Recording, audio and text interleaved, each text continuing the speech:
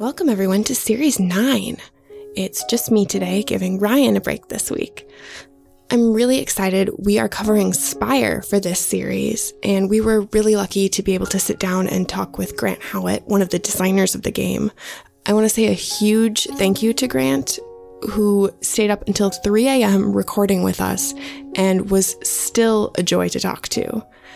The Kickstarter for Strata, a source book for this game, will be kickstarting later this month, and we will be sure to share a link with you when it's available.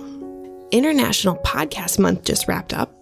Ryan has 2 more episodes that just released on Saturday, so you can check those out along with all of the great stuff from the past month over at internationalpodcastmonth.com and on the I Am Here, that's HEAR, podcast feed.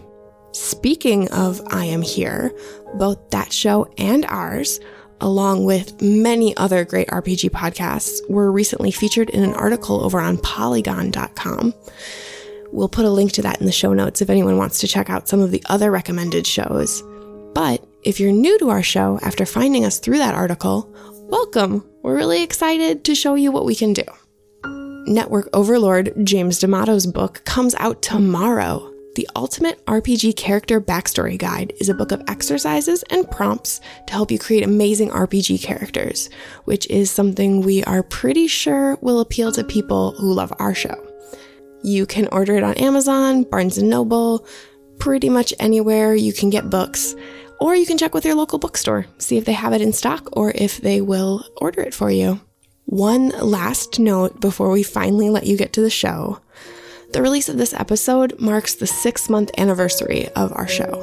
It has been an exciting, amazing, and inspiring experience getting to make this show and getting to interact with all of these amazing people in the RPG community.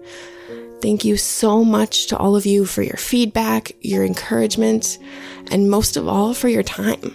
So with all of that out of the way, I will not waste any more of it. Let's get to the episode.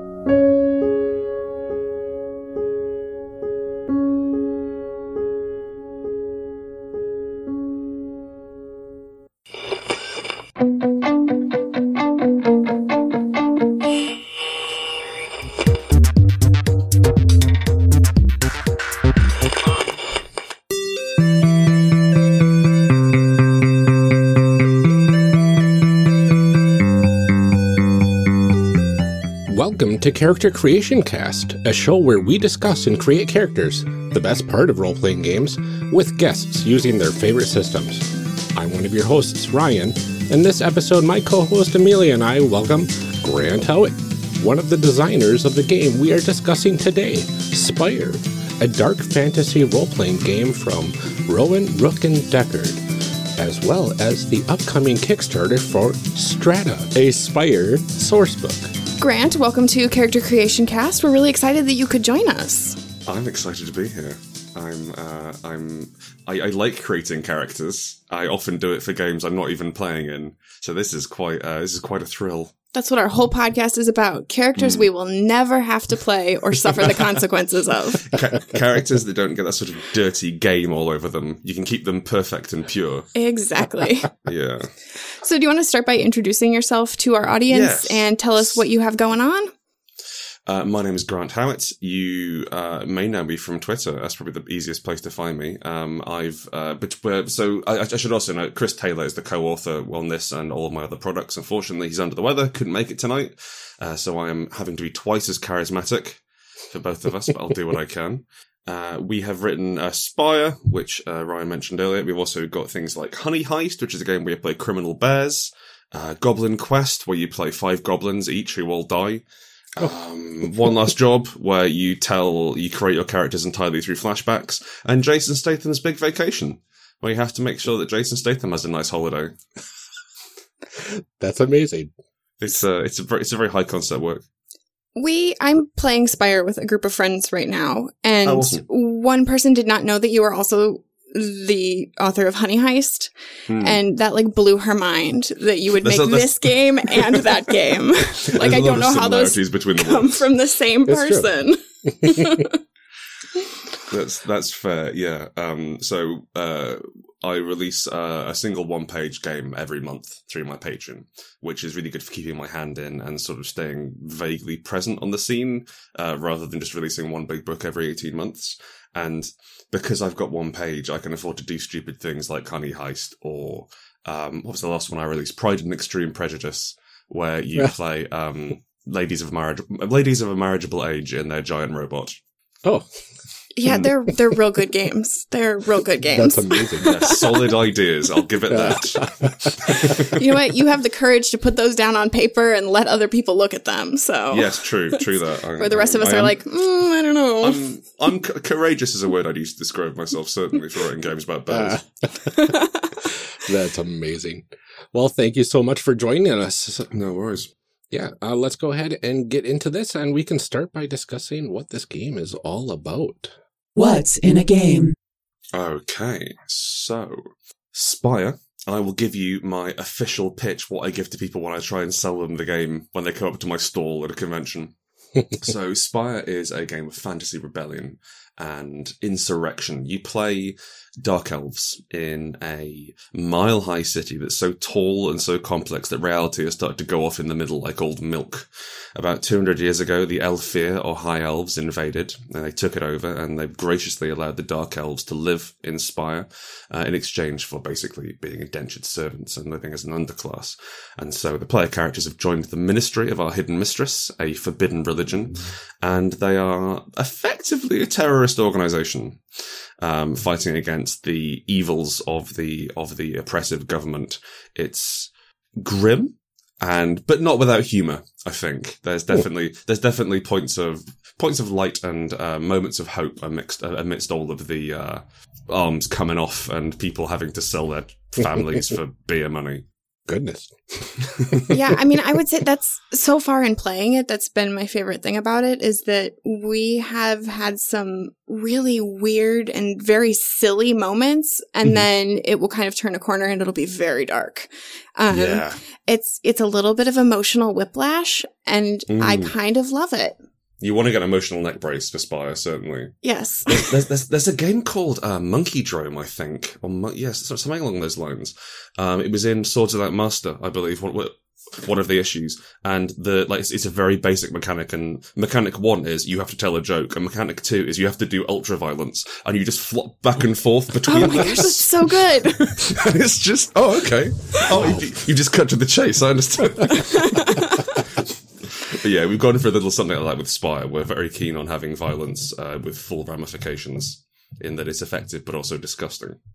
One of the things that really interests me about this game is that the setting information in this book, which is not terribly huge as RPG rulebooks go, there's a lot of information about Spire. Mm-hmm. And you have the rules for a card game that nobody really knows the rules for. And, just oh, is there another one? I feel like I maybe missed that one. There's a fortune telling game, which is basically Gwent from The Witcher. Oh gosh, that's so that crops up later in the book. Yeah, go on. Sorry. No, there's just, you have the names of clubs and casinos and all kinds of stuff just written in there already.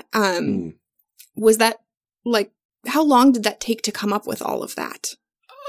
So Chris and I work really well together, and we had, thankfully, because we're not working for a publisher, we're just working for ourselves, we were able to just take as long as we needed, basically, up until we had the Kickstarter deadline weighing down on us. But we have a mate of mine on Twitter described Chris and my writing style as, what was it, ideas boss rush. Which you just have a load of ideas, go, go. And that's tremendously good fun to write for, because we were really not interested in talking about what happened in the past. We wanted to have a paragraph or two establishing, okay, this is why things are the way they are now. But we were far more interested in setting up what might happen tomorrow. And so that was giving people who are fallible places which you can take over or destroy or what have you. We'd much rather just sketch out something very lightly and give the name of a casino and something interesting about it, and then just pretend that it exists And then it does exist because like it's interesting. People ask about Spire and they'll be like, oh, one of the powers for one of the classes mentions understanding all languages. What languages are there in Spire? I do not know. No, I haven't a clue what languages there are. All in of Spire. them. All of them. Yes, many.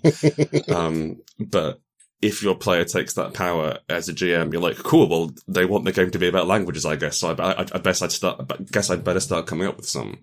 And so, like, we wanted to give the ability for the GM and the players to look at what parts of the world they wanted. And also, crucially, one of the things we were really careful with Spire is to make a setting which is really dense and really fruity, like a good Christmas cake, but not one which people will be like, oh, I have to learn the whole thing before I play. Like, we want people to make it up. We want people to change it. And we work that into the mechanics of the game.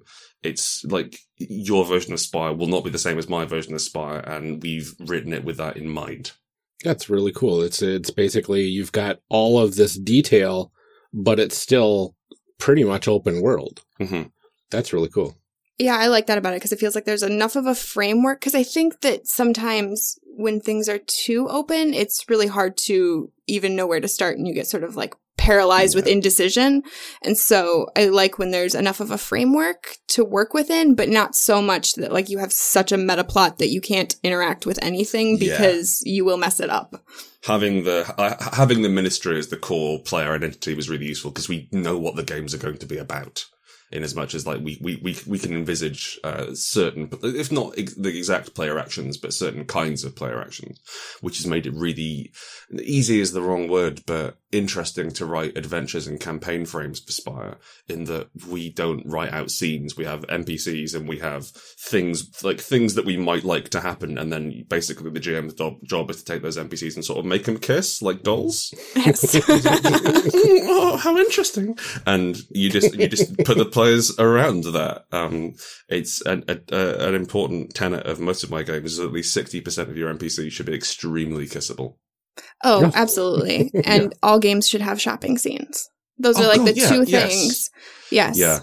Our hats, first ideally. game of it had like a solid half hour of us picking out outfits. And I was like, this is Brilliant. a good game.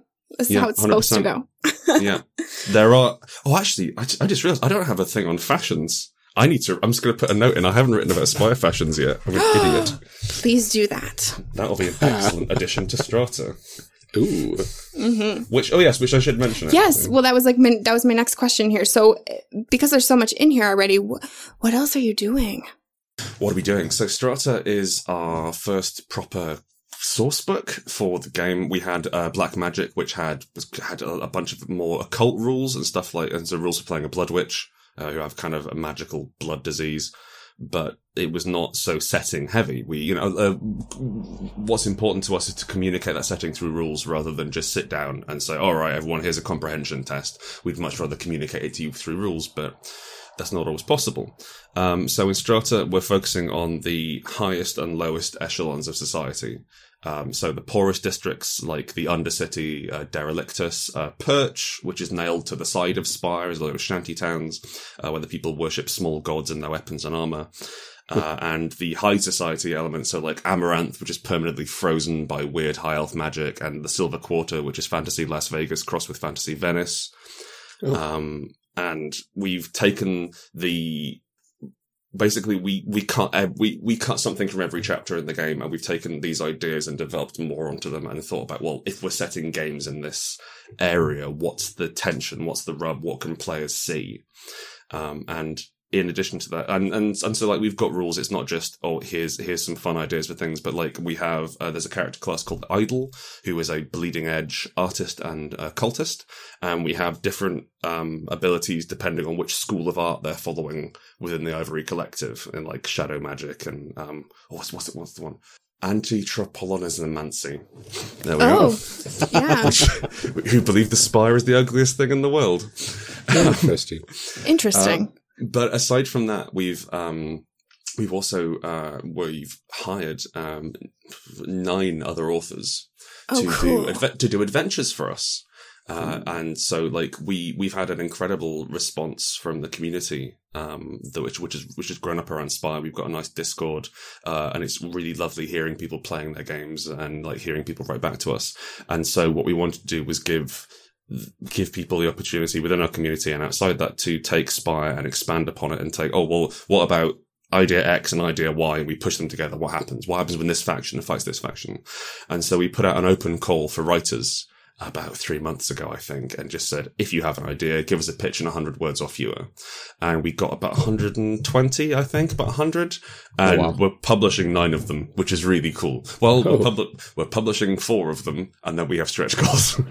So you'll publish 9 of them, don't worry. It'll be fine. For sure. Yeah, it'll be fine.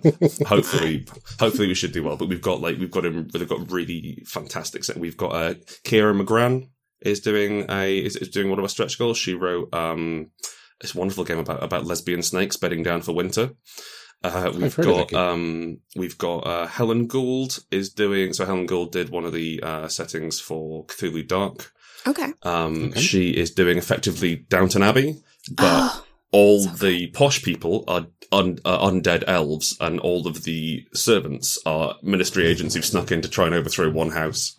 And it's it's really cool. We've got one about running an illegal newspaper, one about rescuing artistic surgery victims, one about being kicked out of effectively Kowloon walled city and fighting the eviction notice. There's so many cool things. Oh, this sounds so good. Oh, we have 2 new classes, and one of them's a journalist. Oh, there you go. This is so nice. Good. Oh, I'm so excited for this. So I feel like I heard that there's an SRD too. Yes, that should be out. Now, honestly, we're waiting for the final round of corrections to go through from our designer. There's a few tweaks, but we've got the SRD done for the core system. We're calling it the resistance system, because Spire, as hopefully people will learn as we go through the podcast, relies on resistances. And characters accrue stress to those resistances, and then that solidifies into fallout, and that's where story happens. We wanted to reward people for getting injured and getting in trouble, because that's fun story, rather than punish them by giving them harder rolls. And so we've done a lot of thinking about it, and basically you can do a great deal with the system by changing what those resistances are, what those skills are. And so like what's been really fun is in the SRD, just writing up, say, a list of fallout from a setting which does not exist, and referencing resistances which do not exist, and like building dummy rules around it. So that's been good fun, and hopefully that should be out. That will be out before the Kickstarter launches. That's awesome. Very cool. I love the idea of like taking those fallouts and then like building your setting out from there. Like I feel like that's a really good way to start. It's so cool. I'm very excited for this. And before we get into more things, what sort of things do we need to play this game? What sort of materials do we need? You will need pencil and paper and a 4D10, a D8, and a D6. Very simple. I believe. That's about it, really. Also, like, traditionally the GM keeps track of everyone's fallout and stress. Because it's a bit more exciting that way, we find, and it's slightly easier to do some of the mechanics.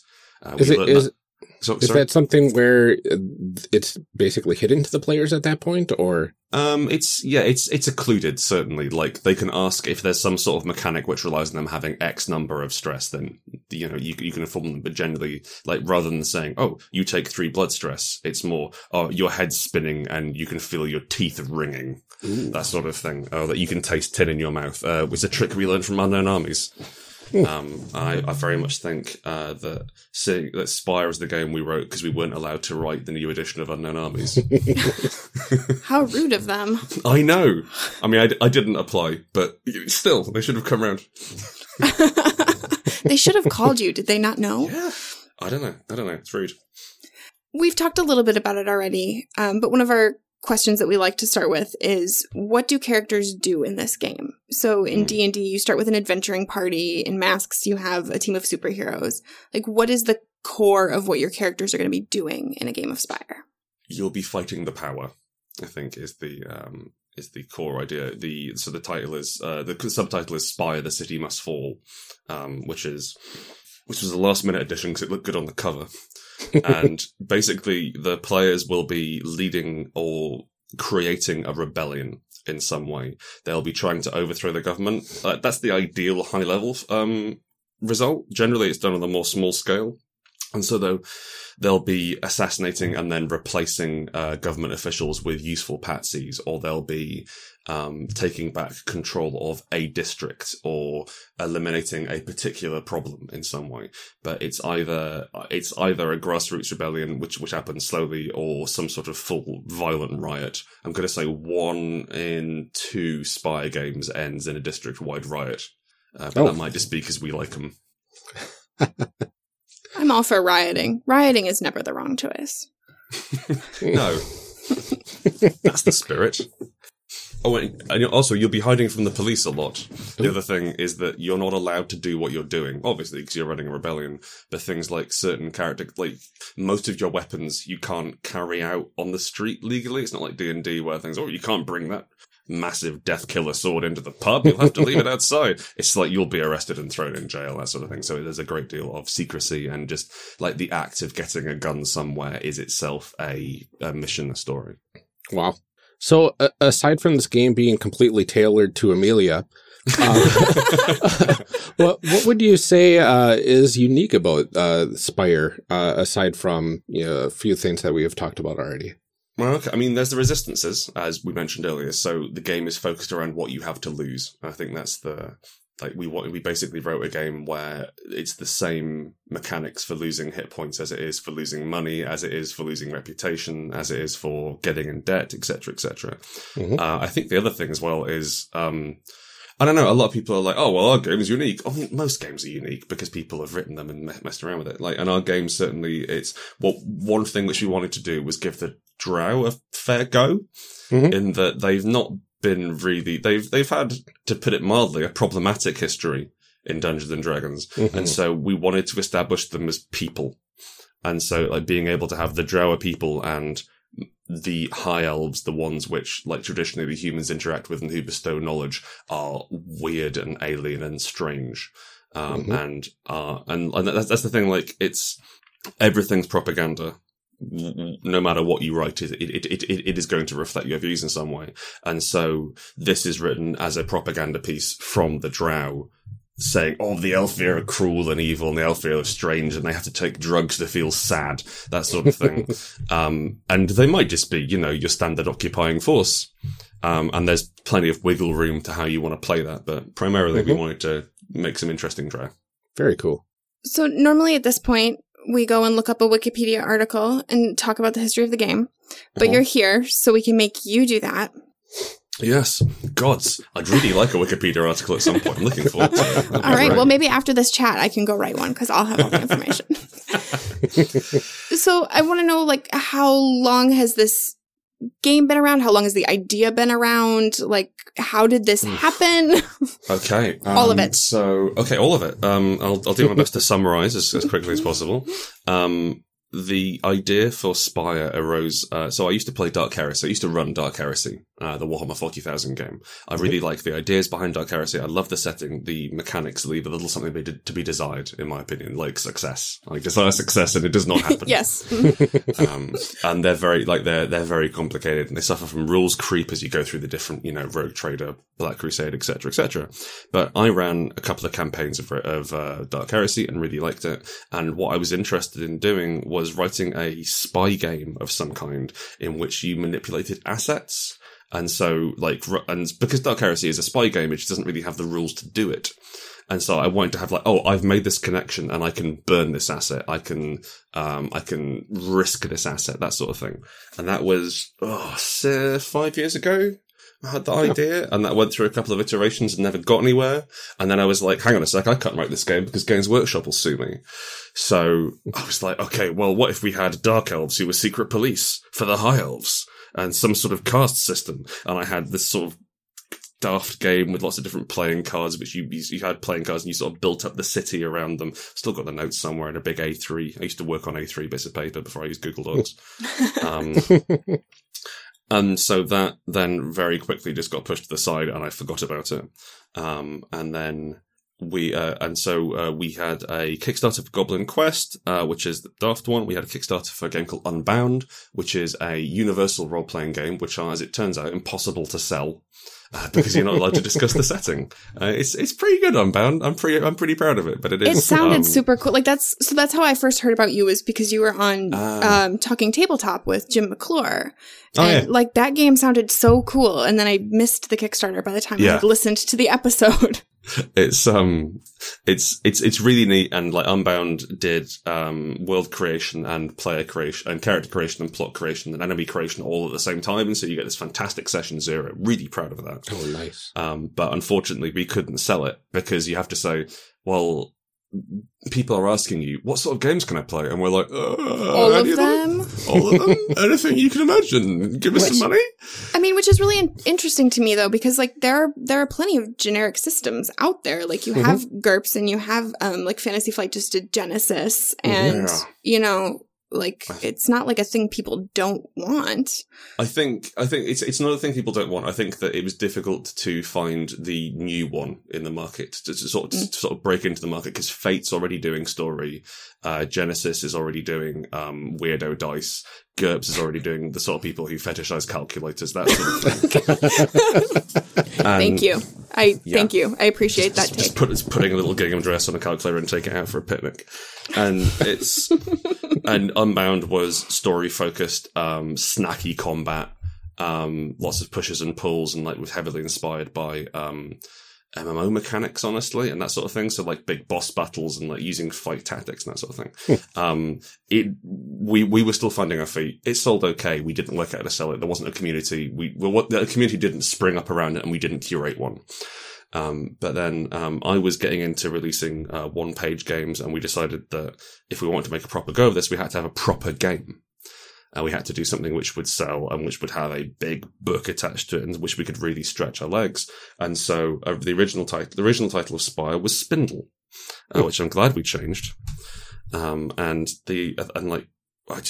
was on a bit of A3 paper, and I was sort of drawing it, and like drawing a big spire and drawing an elf with cool sunglasses on. I was like, dark elves must wear cool sunglasses and hats. And so it became, this spy game arose out of that again, and I just had the core ideas. And that was when I brought Chris in. We'd worked together on, Unbound in the past, and we were basically both looking for a job, and we were like, could we do this for a job? We make this happen? And so the pair of us did a scant 17 iterations of the rules. Oh. Just so many different versions of the rules before we got to the current one. And we didn't even playtest most of them. We'd write up most of a version of the rules and go, how does defense work? Oh, it's easy. We're going to have to do the whole thing again, aren't we? And then we just throw out most of what so that's the thing, like we ended up throwing out a lot of the mechanics but keeping the fluff, and the fiction, the world built up and percolated around the rules, and then what we started doing was creating rules which would help us tell that story. And then we ended up on iteration 17, which was a D10 pool system. Iteration 16 was a D20 system, which we narrowly missed. Ooh, that was close. Yeah, close one. Honestly, it was not ideal. And so the final version we have is very, rules light isn't quite the word, because there's quite a lot of rules in the book, but they're more character rules, in that they're powers you can have or ways in which you break reality. The core idea is basically there's a paragraph of text which explains everything you need to do in the game. You roll the dice and consult the table, and that's how the game works. Yeah, it feels really clean is the word that I would use. Thank you. I don't think that I've ever picked up a system that quickly, because I'm one of those people that like I can read a rule book and then I go, okay, I have no idea how to play this game still. I need to actually do it. And so I played it at Gen Con, and we had a very short, 2-hour game. Yes, Dylan ran a game, didn't he? What? Yes, Dylan ran exactly. A game. That's I like Dylan very much. He was in the first playtest. I thought about asking him if he wanted to do this tonight, and then I ran out of time, and then it was time to record. I was going to see if last minute he wanted to join us. But yeah, he ran a game for us, and it was very silly. But it was like probably the quickest I've ever picked up rules to a game, and still have not really read the rules section of the book. I've read some of the other stuff. But fair. I've played it like 3 or 4 times now. So like I'm doing fine, I think.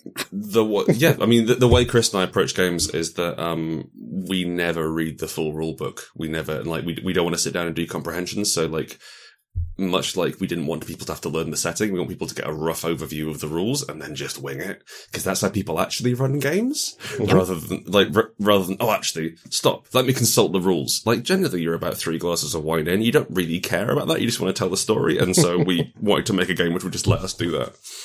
Which is, it's perfect, because I think it was probably like an hour into our game, and our GM was like, okay, I need you to roll. And I was like, oh, right, we're playing a game. I remember that now.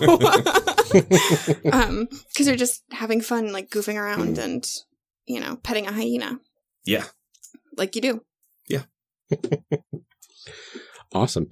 So can we go over some basic terms and concepts that we'll need to know before we create the characters? We have a list. Yeah, this is my list of things that I thought maybe people might need to know. So if you have anything else, we have an updated list. Yeah, we have. The missing creator, Chris and I went through your notes today. Your incredibly detailed notes. And thank you.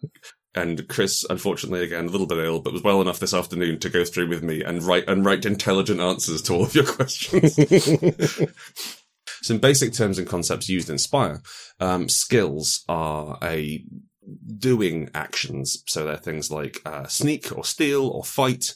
We have a list of 9 and they're all very straightforward. Mm-hmm. If you have the skill, you add a D10 to your pool when you do the thing. They're binary on off. Domains are similar to skills, but much broader. So domains are related to areas of the city or areas of knowledge or certain kinds of people. So, for example, a cult is a domain, but also low society is a domain, and technology is a domain. And if you have access to a skill and access to a relevant domain, you can use both on a relevant check. Knacks are if you get a skill or domain you already have. They are another word for specialties. They're just specialties from World of Darkness, and we didn't want to use the same word, so they're knacks. You can roll an extra D10 when you do the thing if you've got this one specific thing you're good at. Other things which we need to mention: durances. So your durance is how you served under the Elfir, or High Elves. And that's, we've got a big list of those at the start of the character creation, and that gives you a little bit of history and a few extra stats and skills. Bonds are your relationship with PCs and NPCs, which are, and our relationship together as PCs is a big, beefy bit of character creation, working out how we sync up in that way. Mm-hmm. And, finally, abilities is everything that a character can have that isn't that. Isn't anything else. So all of your advances, all your character options, all your spells, all your special rules tweaks, they're all classed as abilities. And that, I think, is all the terms you need to know. I didn't put resistances on the list, but do we want to kind of explain those a little bit? Yes, we should. Thank you. They're crucial. So resistances are, as mentioned previously, they are things you have to lose. And in Spire, we have 5 resistances, which are, see if I can get them in the right order: blood, mind, silver, reputation, and shadow. Blood is physical damage and exhaustion. Mind is sanity, stability, madness. Silver is how much money you have. It's more of a cash flow thing, credit rating, than actually, pocket full of gold. Reputation is your overall social standing in Spire, and shadow is how close the secret police are to kicking your door and shooting you in the street. And, interesting. Characters will have certain, what we call free slots and resistances. So I've got the book open in front of me here, and the bound has blood +1, shadow +2. And what this means is they have these 2 free slots which they can allocate stress to, and it doesn't count towards their total stress when working out if any of those, if their stress develops into a fallout which has definite story ramifications. Okay. I think that's us. I think that's most of it. Glorious. Shall we make some people? Yeah, let's make some people. Let's make some people. So, what have either of you got any ideas about the sort of thing you'd like to play? Yeah, I've got some ideas. I was looking through the book earlier today and was drumming up some ideas. Okay, what you got? Let's see. pulling up my notes. You want to do the bound. Yeah, I kind of do. I know you don't want me to be right, but you do. I just finished writing the bound section for Strata today as well. We've got a list of the bound are vigilantes who worship the gods in their clothes and their ropes and their armor, but their blades, they have to find a different god and imprison it inside the blade. And so I just finished writing today a list of gods and the blades that imprison them in Spire. Oh, that's so cool. It's kind of neat, yeah. I'm so excited. It just writes itself. It's really nice. So good. Yeah, you had me at Vigilante, so. Yeah, they are that. They have trademark red binding ropes they wear around them, so their nickname in playtest was Shibari Batman. Nice. Perfect. That is awesome. Okay, so before we start selecting all of our stuff, what is the first thing that we would need to do when we want to start creating a character in Spire? You would pick out your class first. That's the most important thing. So there are, I think, 9 classes in the book. I haven't actually counted them. 9-ish classes in the book. And that they inform your role in the party, your skill list, your abilities, that sort of thing. So they're definitely the most important thing to pick out.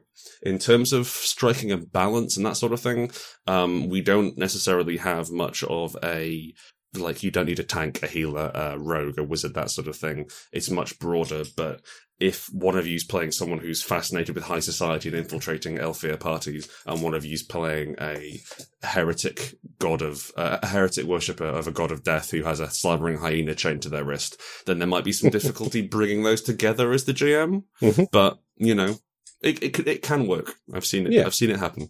You can figure it out. Opposites attract, so... So usually we let our guests pick first. Do you know what you want to do? I was going to let you pick first. Okay. It's perfectly fine to pass. Yes, I will pass. Actually, I'm gonna pick something which complements your 2 choices. Wonderful. All right. So Ryan, you're going to do the bound. Yeah, I'm definitely going to be sticking with the bound. I saw a couple other ones that were kind of piquing my interest, but the type of character I'm looking to make this time, the bound fits a lot better. So normally I would pick the Vermisian Sage, but I'm not going to do that because that's what I'm playing in the other game. Okay. So I'm going to have to not pick a nerd character. I don't know how I'm going to do that. Any character can be a nerd if you believe hard enough. Yeah. I kind of want to do the Carrion Priest. That so I was thinking about doing Knight. Ooh, perfect. And so I think this gives us kind of a low society party, which works quite well. I can see this. I see us hanging out in the bottom end of Spire. But the bound is sneaky. The Carrion Priest is anything but sneaky because they have a big hyena. And the Knight is even less sneaky than that. So I kind of like the idea of a slight group of misfits. That works for me. I like that. All right. So we have picked out our character types. Mm-hmm. We have our paper. We're not making a ton of noise with our papers. Oh, I've got notes that I'm typing, so... Oh. So you have clicky keyboard sounds and stuff. Yeah, I've got clickety keyboard. Sorry, yeah. I didn't want to print anything because it's 1:30 a.m. Let's see here. So then from here, do we just go through and we select our durance and just fill in some boxes, right? Yeah, so you fill in some boxes. The things which you'll need to go through are there's resistances, which you take a note of. There is whatever your refresh is, which is how you clear stress primarily, and your class skills and domains. There might be some equipment choices, but they're generally not too in depth. And then generally you'll note down your core abilities for your class, and then we'll pick out our advances. So rules as written, you get 2 low advances. Oh. I should also note, we have a bunch of extra advances in the game, which are like little prestige classes you can stick on to any character. Oh wow. And you only you don't need to have the prereq requirements they start on page 69. Nice. They start on page 69. And they are the prereqs are fictional rather than mechanical, so you don't have to have strength 16 or anything to get in. There are a few interesting ones there. You could be an ex-city guard, or you could worship the yawning hole of nihilism in the middle of Spire, or you could beat people. That's one. Oh. Private investigator. There's another one. They have the medium advanced too drunk to care, which is quite nice. Which just lets you take reputation and Fallout to get rid of any other Fallout. Right. Which is nice. But yes, I will. I think is it in the other book where you can like be filled with bees? Yes, that's in Black Magic. Okay. You can take the Deep Apiarist extra advance, which replaces all of your organs with bees. Ugh. Yeah, it's gross, but you do it to fight evil. I guess it makes sense. It's for a good cause. Bees for a cause. Just made of bees. I think, seeing as I wrote the game, I'm going to break the rules a little bit. And I'm also going to give each of us a medium advance, because I think it might be kind of fun to play with that. And seeing as we're not actually going to play these characters, they can sort of simulate the 2 or 3 sessions. Very nice. Awesome. Hey, we can't argue with that. So I was looking through the endurances, and there's quite a few here. But it also looks like you can choose not to have endurance. Yeah, you can choose to have somehow gotten out of it. Like, you might Bold come from move. a wealthy family. Sorry? I said it's a bold move. You can choose to come from a wealthy family who like purchased your endurance and had you serve somewhere else, or you can have just been so far off the radar that you were never picked up by the authorities. Interesting. Or you just you ran wild. There's no particularly sort of huge in-game ramifications. It's the sort of thing which if a player was interested in it, then we'd talk about it. Cool. But it's all happened in the past. Very cool. I think I have my endurance, but I want to wait. What are you doing? I want to wait because I want to see what everybody else is doing quick. I gotta before go back that. to those. All right. As a bound, I get +1 to blood and +2 to shadow. And the idea is whatever your class is now is what you are doing after your endurance, right? Yeah, pretty much so. Or definitely recently. The endurance kicks in about the age of we just say when the drow are of age. So imagining anywhere between 13 and 18. Right. So my core abilities as a knight are pub crawler. So once a game, I name a nearby bar, pub, or inn where the landlord knows me, but it isn't clear whether they like me or not. I have the Law of the Docks, which means I am legally allowed to carry a large bladed weapon, because I am technically a police officer, but more actually a gangster. Interesting. And I have the pick a fight skill. And so once per situation, I can ask the GM, who's the best person to pick a fight with if I want to A, win, B, make a good impression, or C, cause a distraction. And those are my core things. Oh, also, I'm a member of a knightly order. Oh, nice. The thing about knightly orders is that they, pretty much all of the knightly orders, operate out of pubs which share the name of the order, and pretty much all of the pubs have really saucy nicknames, which we came up with. Oh. But this is a family podcast. So you have to consult your Spire book for this sort of carry-on grade, eyebrow waggling raunch we put in there. But yes, I'm a member, as a knight, I'll be a member of a knightly order / pub, and I will be expected to effectively tend bar in there, in exchange for them doing me favors and that sort of thing. But it's that's more up to the GM and again how much they want to make it happen. Okay. So I was looking at the core traits here on the bound, and I get the resistances, skills, and domains. Those are pretty self-explanatory. But what does it mean by refresh? Okay, so the refresh is it's kind of think of it like your class's core action, and when you perform your refresh action, you'll refresh either D3, D6, or D8 stress depending on how well you do it. Oh, by refresh that means you just clear it straight off your sheet. And these are a way to sort of reward role-playing and, reward the sort of role thing we want the class to do. So for the knight, mine is engage in reckless excess. The bound, what's the bound? Bring a criminal to justice. Nice. And the carrion priest? Complete a hunt and take your quarry. Ooh. Oh, so yours overlap quite neatly there. Mm-hmm. I guess I could get drunk nearby. We could celebrate afterwards. Yeah. I guess you should have some sort of equipment choice. So as far as the bound goes, if I can remember, you just choose whether your weapon does more damage or whether you can hide it easier. Either you have like a knife or a cleaver, or you have a big axe. Mm-hmm. The Carrion Priest has some slightly more interesting choices to make, including the prey hook. Oh yeah, I totally picked that one. The knowledge prey hook. It's stunning as well, so it's actually well OP. Nice. The prey hook can basically reduce anyone to...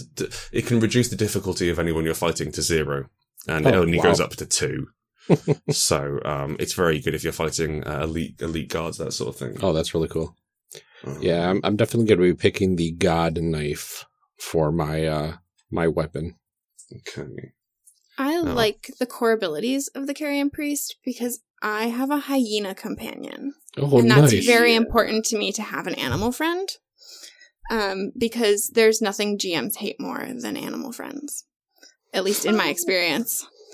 I maybe have just had GMs who are like, only small animals. Because I did have a game where I had a lion. That's a very special friend. Right. Well, you can't take your lion into the tea house. Like, they don't like that. It depends on the tea house, but yeah. Well, and I mean, who's going to tell that lion no? Like, you look him in the eye and say no. So I'm pretty excited. I'm going to have this hyena. Cool. And then a Lay of the Land, which is being a trained hunter. So you can name up to 3 features or opportunities that your allies can take advantage of, which is super useful. Nice. It is really nice. It also gives from a game design point of view, it lets us give whoever's playing the Carrion Priest get to sort of star in the combat scene a little bit, or to give them some more authority over framing the scene. You'd be surprised at how many explosive barrels there are in Spire, despite it being just an industrial society. They have a lot of explosive red barrels. You got to have those laying around, might as well. Yeah, for sure. Awesome. Never know. I've chosen so my equipment I can choose. I can get a greatsword, a knightly lance, which we put in as a joke because it's funny to see someone use a lance when they're not on a horse, and a sword and pistol, a grackler pistol. Most of our guns are named after birds because I think birds have cool names. And so I have chosen the sword and grackler pistol, which is high damage, but you only get 1 shot with it because it's old. Very cool. Yeah, and my core abilities are surprise infiltration. So nothing can keep you out. Once per session, insert yourself into a situation where you are not currently present, so long as there's some conceivable way you could get in there. That's really interesting. It's just, if there's a scene in the game and you're like, I think I want to be there. Yeah. You kind of can. The GM has to get really careful not to have NPCs talk to each other about their wicked plans, and the bound just like... Yep. I was in the rafters all along. Yeah, that's awesome. Is that once per session? Once per session, yep. Okay. So you don't want to use it to just like creepily pop up behind people. Right. Which is most totally what I would use do. for. Yeah, most people just use it for that, and that's a fair use. You might as well. Turn around in the swivel chair. I've been here the whole time. But I was sitting in that chair. Yes, you were. That's amazing.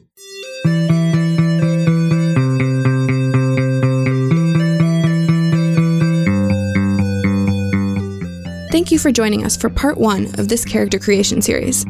We'll be back in part 2, picking up right where we left off. Character Creation Cast is a production of the One Shot Podcast Network and can be found online at www.charactercreationcast.com. Head to the website to get more information on our hosts and guests, or even some of our character sheets.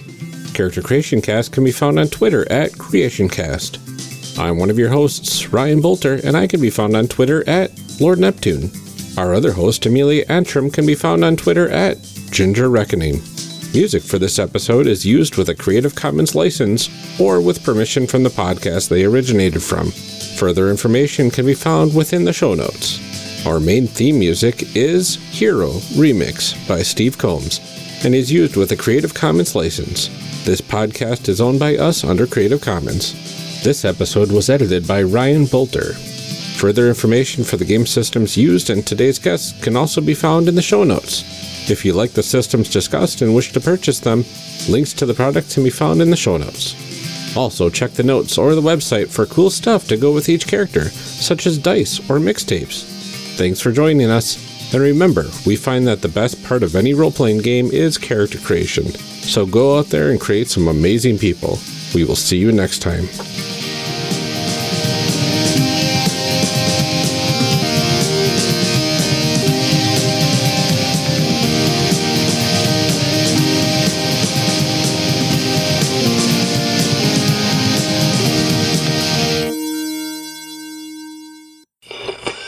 Now we gotta read some show blurbs. Show blurbs. Show blurbs. Show blurbs. Show blurbs. Character Creation Cast is hosted by the One Shot Podcast Network. If you enjoyed our show, visit oneshotpodcast.com, where you'll find other great shows like Design Doc. Join hosts Hannah Schaefer and Evan Rowland as they redesign a role-playing game. Design Doc is an experiment in public participatory analog game design. It's fun, it's messy, and you're invited along for the ride.